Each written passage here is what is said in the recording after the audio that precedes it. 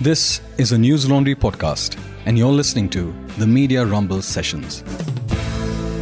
Thank you, everyone, for coming to this session. Journalists facing threats is not new, whether it's defamation, civil or criminal cases against different laws like UAPA, sedition, threats, intimidation, and of course the online abuse and threats online, which is, I think, a new trend in the last few years. So how do journalists deal with it? How do organizations look at it? Are we doing enough? What more can we do? These are things that we'll discuss today. I'll start with you, Fatima.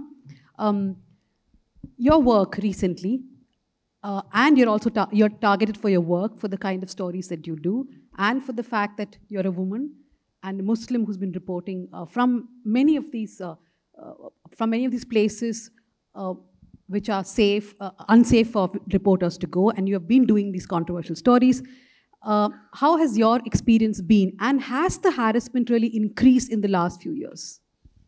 Right, thank you, Nanya. I began my career as a journalist at a time when the troll factory and the IT cell, etc., had already been discussed about, and I mean, it was all in the open. So I wasn't really in for a surprise. I knew what I was signing up for. I think what has happened in the last couple of years, at least in the last year, what I've noticed is that a lot of what I would face online, the threats that I would face online, in my head, I would compartmentalize it very neatly that, okay, this is something that I face online, these are just trolls, IT cell, etc. But that's not how it works. And very recently, in fact, just a couple of months ago, I did this story on the men who were accused of shooting at a member of parliament, Asaduddin Owaisi. So I went to meet them in their village, in their home. In Uttar Pradesh. While on my way, they told me, Mohammedan is gaon mein allowed nahi hai. And I said, too late, I've committed. I'm all in, so I just need to go for it. So I went, I met them. I entered this place, and there is this, it's a tiny room, but it's packed to the rafters with the accused men's supporters. They've just gotten out on bail. They're being celebrated, they're being garlanded. I walk in, and so a day before that, there was a bigger celebration, and part of that celebration was Rambhakt Gopal, who's accused in the Jamia shooting, who's also since then did multiple crimes, been arrested multiple times, and is very active on social media. And I'd done a story on how these men, after coming out from jail on bail, they've been welcomed and garlanded, including by Rambhakt Gopal. And I'd done that story, and thankfully I didn't see it then. Later, a week later, I went to his profile and I saw that he had screenshotted my story and said something very nasty about me. And many of his supporters in the comment section had written it too. And when I went in, I was just thinking, oh God, I hope he's not here. Because the thing is, a lot of times I go to rural Uttar Pradesh, etc., to do a lot of these stories on right-wing members. But today, increasingly, we know the right-wing are the first people who have kind of just been empowered by this WhatsApp and social media boom. So all of them are super active. All of them, I feel, know us, track us. So I went in, and in my head, I'm just thinking, oh God, if someone here recognizes me, I'm done. And throughout that 2.5 hours in that man's house, I didn't take off my mask. They were distributing mithai and ghevar and this, that, on the occasion of this man accused of shooting at someone coming out. And I couldn't take off my mask, and I'm just thinking, no, it's okay. I need to keep my calm and get out of there. And, moments like these, they kind of make you realize that, okay, what I have told myself that, it's just social media abuse, it's slander, it's going to go away, it doesn't impact my work. It does. Very quickly, I do want to say this, right, because you said as a Muslim reporter, I know many Muslim journalists and otherwise who were part of this, Bully Bhai and Sully deals, where, for those who don't know, people who are active on social media would know that there was this list circulated twice last year, actually, where Muslim women, journalists, activists, poets, etc., they were put on a list and auctioned online. And I remember, in fact, many journalists, many liberals at the time said, it's just online auctioning. It's not like you're really being sold. Thank God.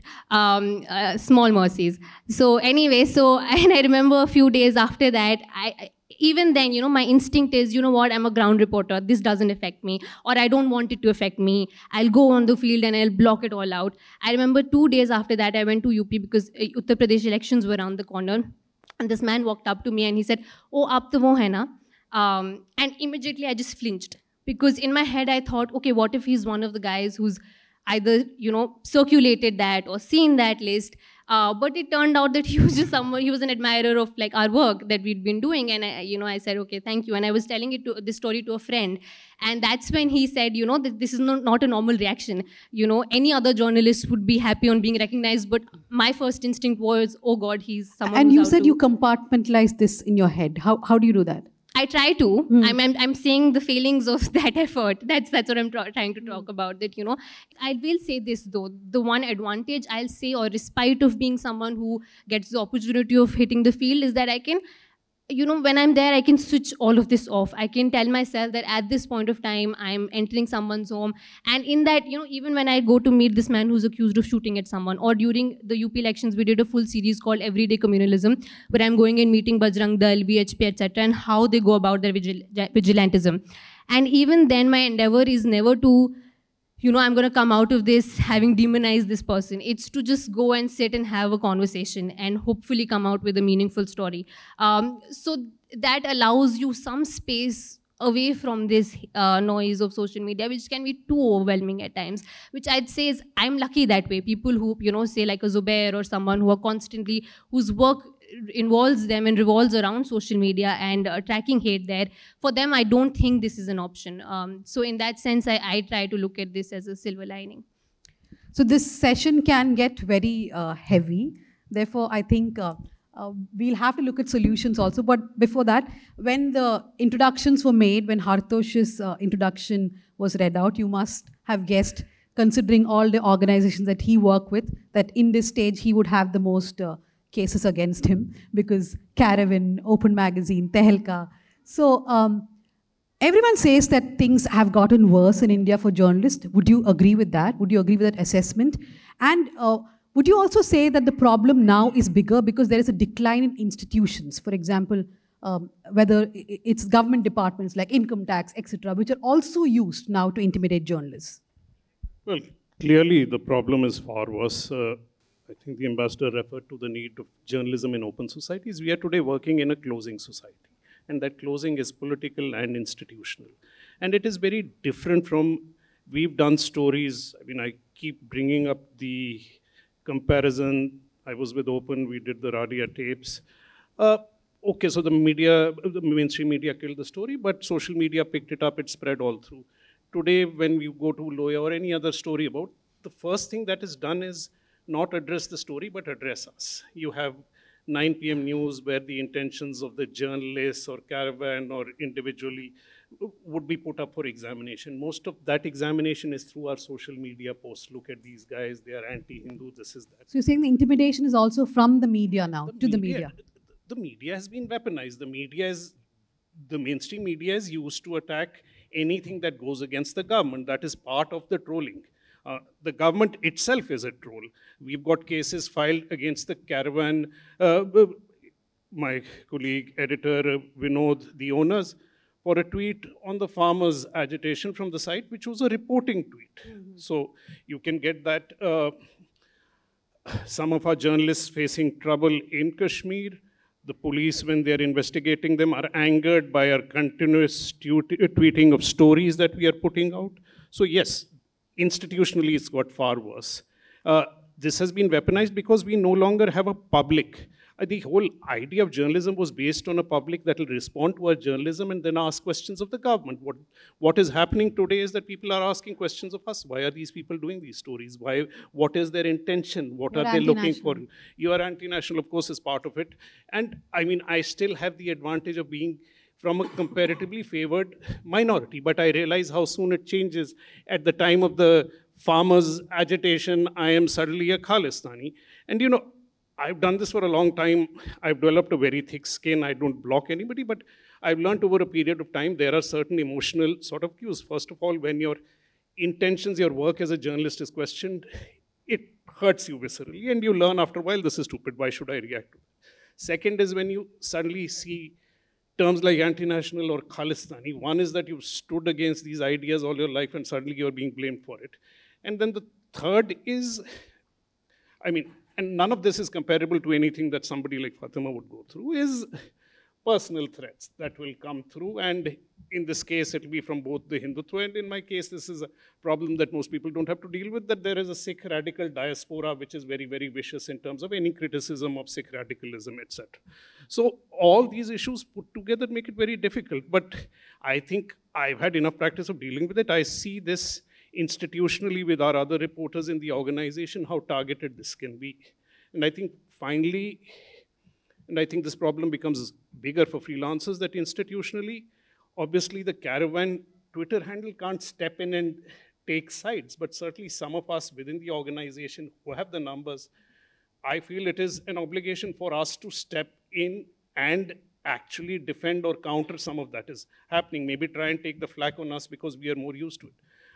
But in the current climate, really there is no larger choice than to, well, accept that this is going to happen, recognize it, try and ensure it doesn't get to you emotionally. And the third is maybe if it gets to the stage where the physical threats are dangerous, that you ask for action, though the institutions are not going to respond. You know that.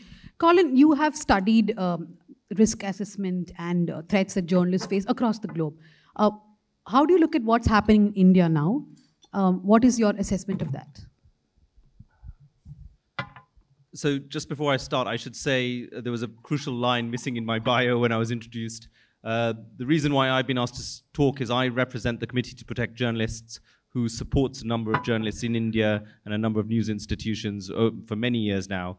And in the last few years, we have seen an increase in the cases of assistance required for journalists under threat from digital intrusion, from physical assault, from mental health abuse, or mental health suffering, I should say.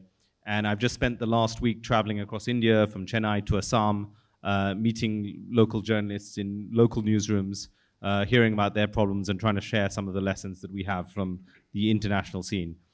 Because we know that local journalists are on the front line. You know, this is the journalists in Chennai and Delhi and Mumbai, they get the headlines. It's the local journalists in the small newsrooms around India who are getting the brunt of the abuse. But your question was, how is India comparing to the rest of the world? I would say, unfortunately, India is actually a market leader. It's a market leader in something that you don't want to be leading in. In terms of online harassment and abuse and digital intrusion, we look at what happens in India, the crucible of India, and we see what happens in terms of abuse is replicated in other parts of the world a few months later. And so things like bully bye, you know, we are expecting that to happen in other parts of the world.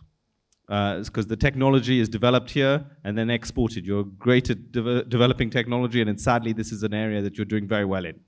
Wow. So for us, India is a crucial environment. It's, you know, it's obviously a very vibrant area where there's a history of freedom of expression, and that freedom of expression is diminishing by the day, and we are increasingly worried about that. And what we try and do is help journalists who are, with practical advice, who are dealing with these threats. So, you know, every day we're working with journalists who are saying, I'm being abused, how do I mentally deal with that? We're supporting them with that. We're going into newsrooms to say, you know, one of the things that I'm here to do is, as Hatusha said, you know, Indian journalists for a long time have had a very thick skin. And they have said, you know, all this safety stuff, we know how to handle it.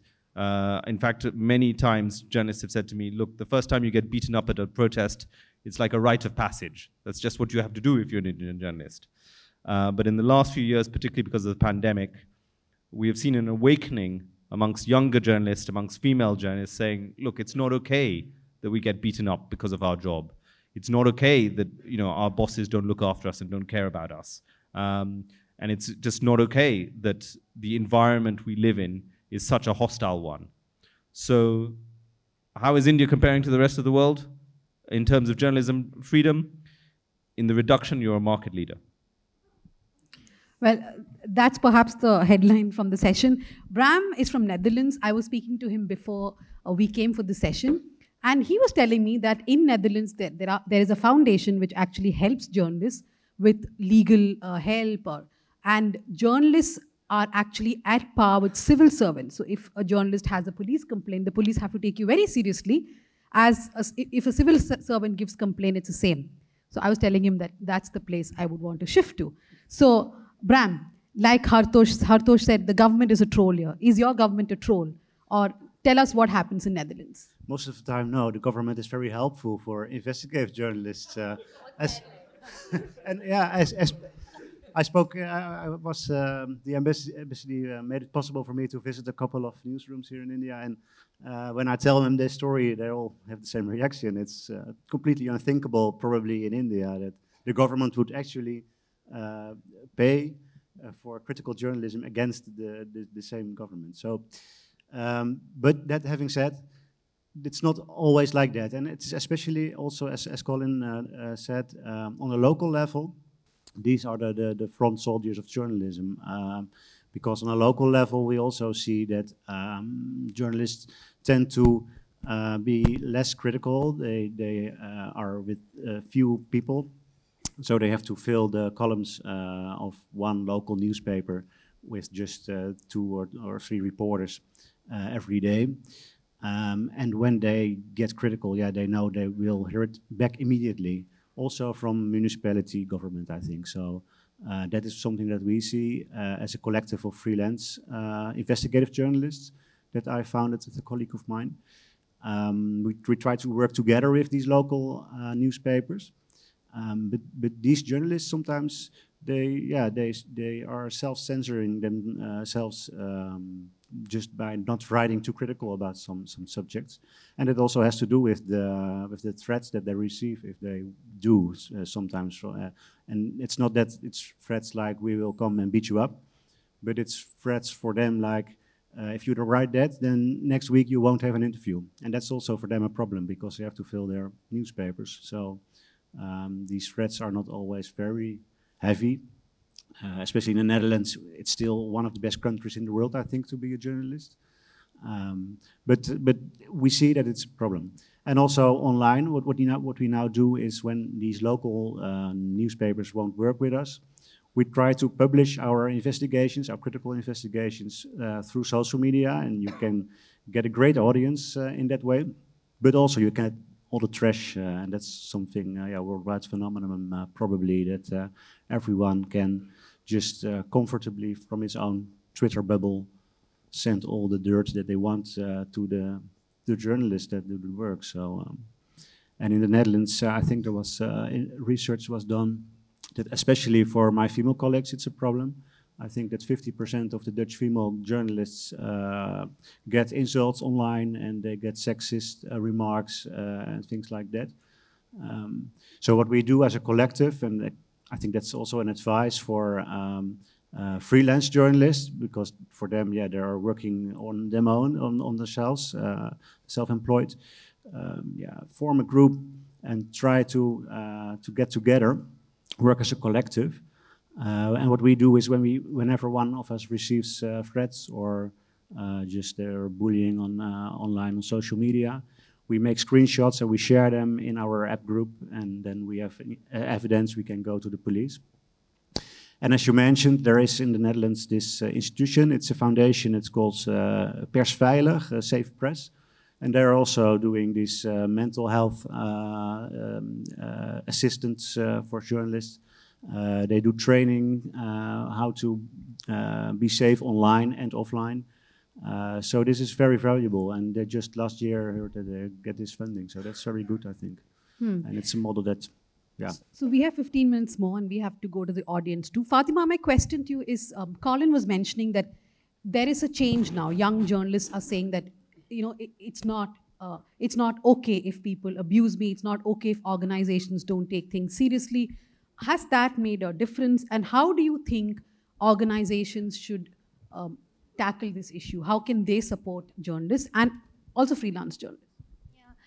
I mean, it has made a difference, yes, but I feel like in the long term, it will only make a difference if our bosses are willing to listen to us. It doesn't matter how socially awakened I am about these issues and how much I want to do. If I can't go to my editor's office and have an honest conversation about the day I've just had, and I feel like a lot of times there is that resistance that young journalists feel coming their way. And I mean, I feel that increasingly, I hope that changes. I know the organization I am presently employed with, the Quint, I know that I'm extremely lucky to have bosses who are always willing to listen to me. And if I come back and I say, no, we didn't do this right, or I needed this support, they will make amends, and I feel in that sense, I know that every digital organization today that is trying to do some independent journalism, of course it's resource crunched, right?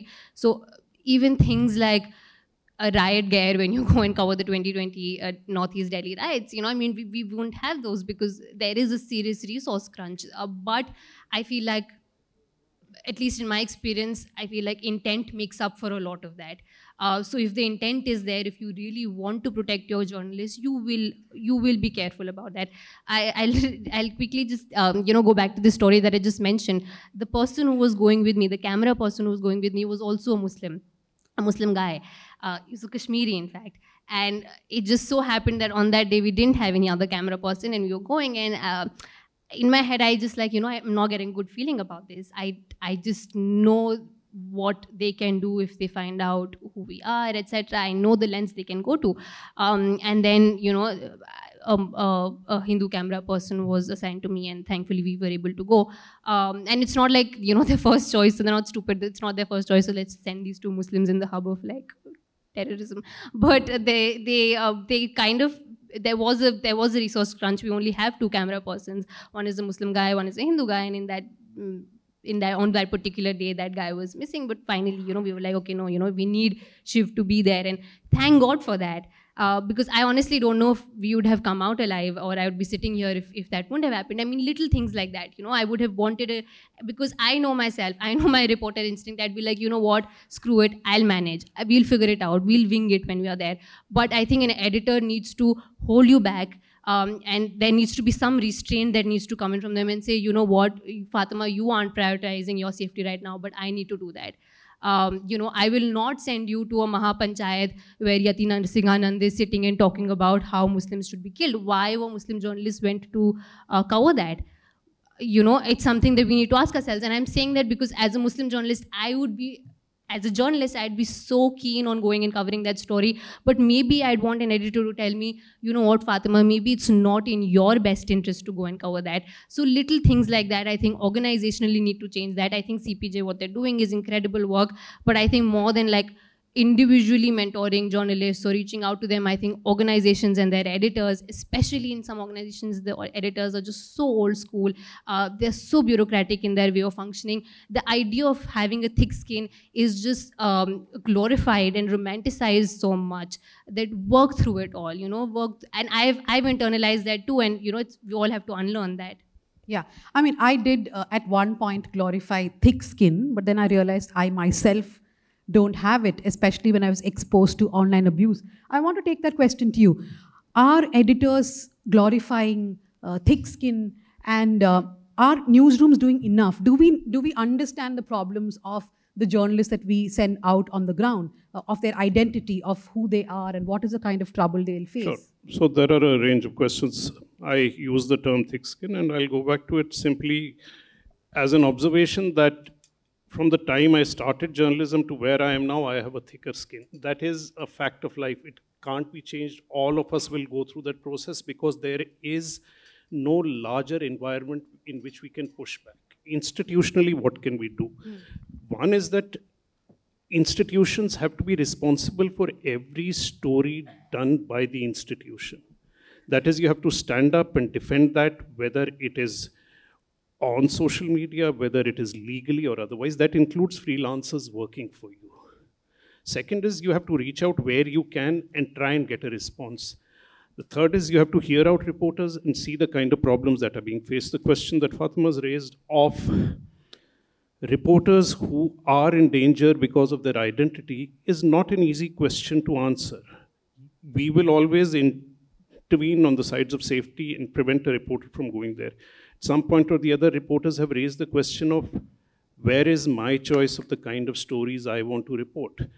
Much of Uttar Pradesh during election period is a place where the risks are already reaching a point where I would not want to send a reporter in, and most of the time we don't.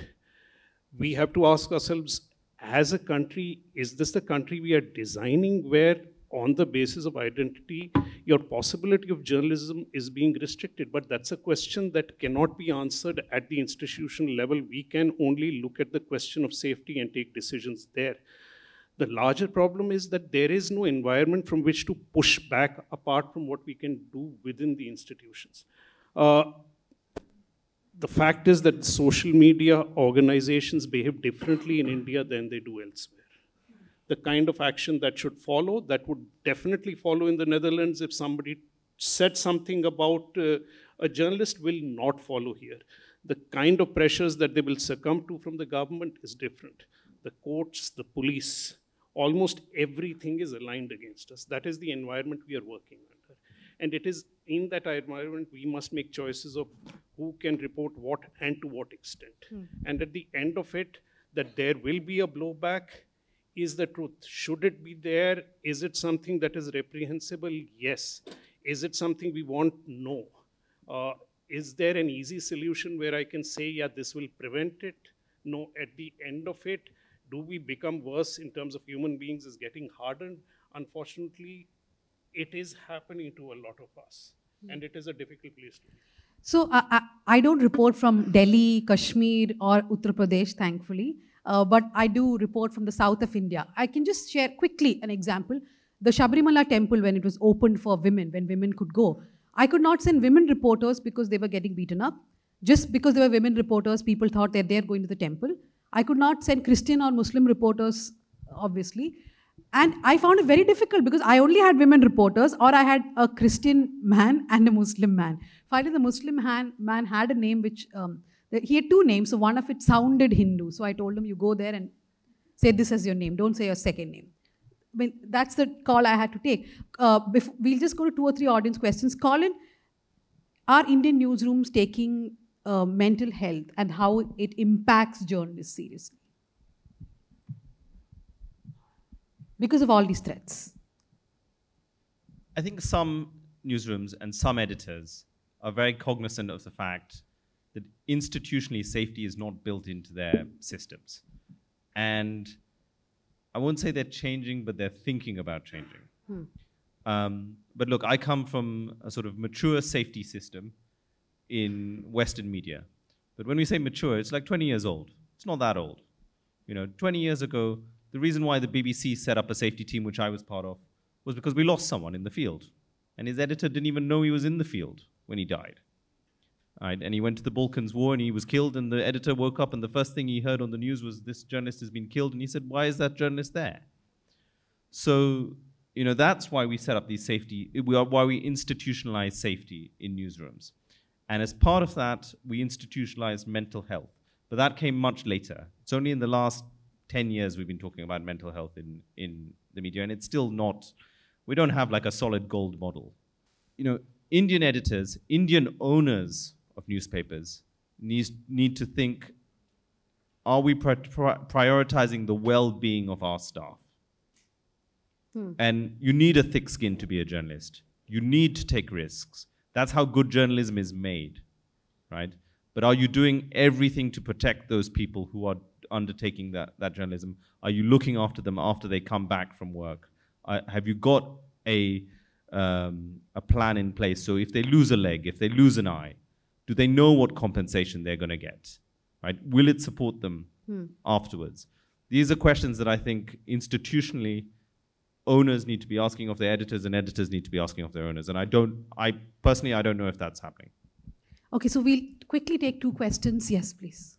Hello everyone, myself Meher. So my question is, like in Indian family systems, we have this concept of a traditional patriarch or a authority that controls the house, that controls the family. So this is directed to all panelists. Do you believe that Indian state especially, has been somehow able to exploit this sentiment present in common masses that we are a benevolent authority, we have to take rough and tough decisions to keep a house in order, and any type of dissident any kind of dissident is actually threat to this order, actually threat to this, actually is a nuisance. So this sentiment present in masses is the reason why the dissidents are not Yeah. viewed that kindly in the society. Has the government been successful in painting dissent as something which is unwarranted, unsafe? Obviously, I mean, it is very, very clear, and yeah, that is part of the model, but that is exactly why we were a constitutional democracy. I use the term were because we may be a democracy where we have the vote, but we are not a constitutional democracy. Our institutions that were meant to safeguard against exactly this patriarchal authority that the state would force down our throat have all succumbed. And in that, you can include every institution that counts, whether that amounts to contempt or not. Yes, that is true. And so in that sense, any safeguard that could exist no longer exists. This is the environment. Questions? Yes. My name is Ahmed and I study law from Delhi University. My question is, how do we differentiate between a certain action which is intimidation of a journalist, or it is whether a fair legal action which is needed by law agencies? How do you differentiate? Intimidation is intimidation. I mean, fair use, you can go and file defamation, but yes. Look, I think we all know the distinction. Unfortunately, we are burdened by a series of laws which have never been reformed, which under certain circumstances can always be invoked for whatever guise, and there will be institutions that will uphold it. But we know that intimidation, anything that is being used to silence a reporter, a journalist doing work that is done according to journalistic norms, is intimidation, whatever law is invoked against it. Yes, I'll come. Hello, my name is Naveen, and so I work as a freelance photojournalist, and there's this observation that I made. One time I was in Jantar Mantar, which is not a hostile place at all, and there was a protest going on, and there was this newly appointed photojournalist for Reuters, and they were not covering it, someone else was covering it, and I asked why, and she was like, because I've not gone through something called HEFAT training, hostile environment first aid training. I was like, what? Something like this exists? And I had never heard about it. Then another example, I was covering farmers' protest, and there was these gas being used, lathi charge and stone pelting. And out of 50-odd journalists, only 2 or 3 had actually had helmets or all the gear that Fatima is talking about that we need. So my question is it every time we talk about it, we say there's a resource crunch.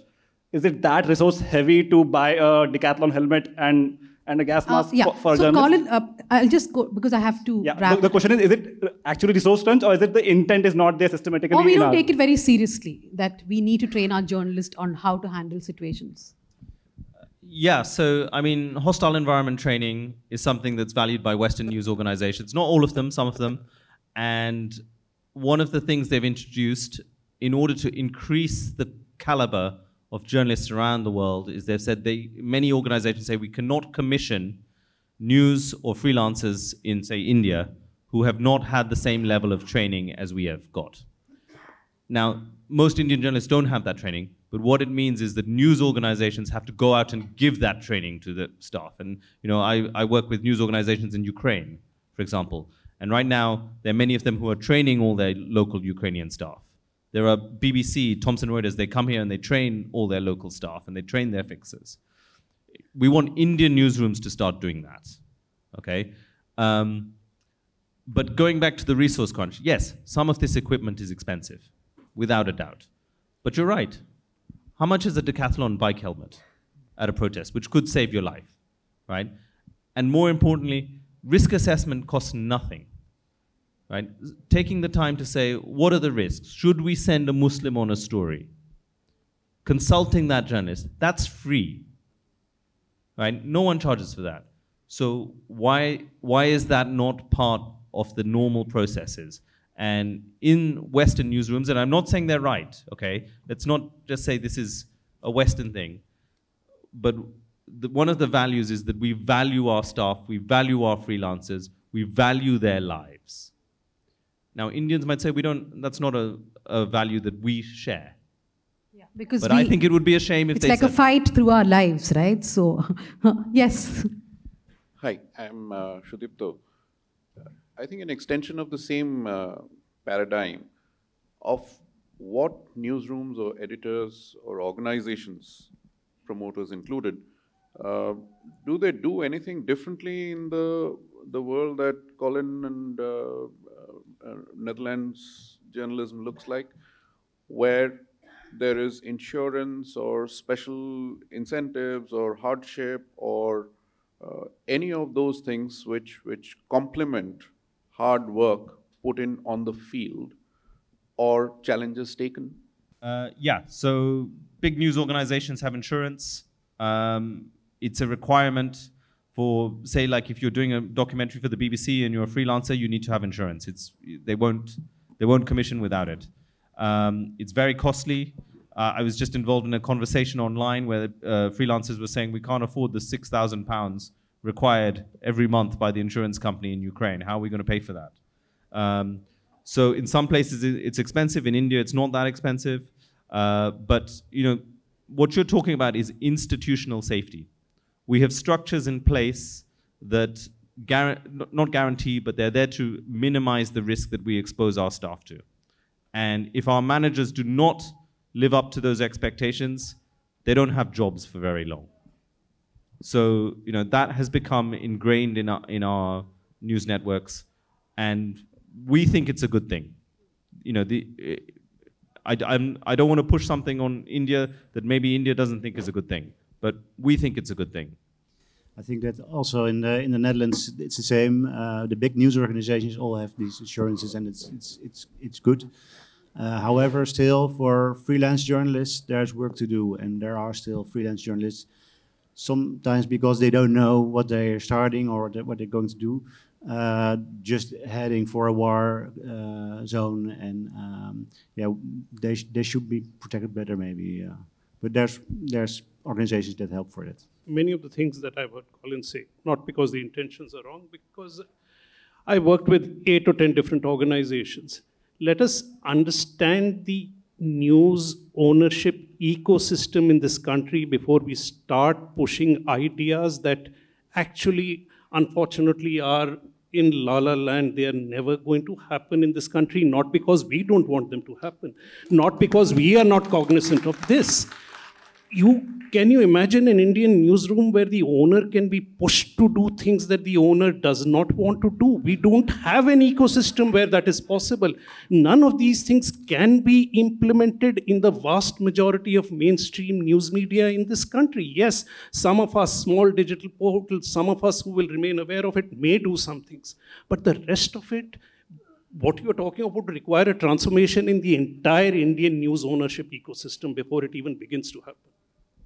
So for all the students who are here, I guess most of your students, this is a very depressing discussion, but things are not that depressing.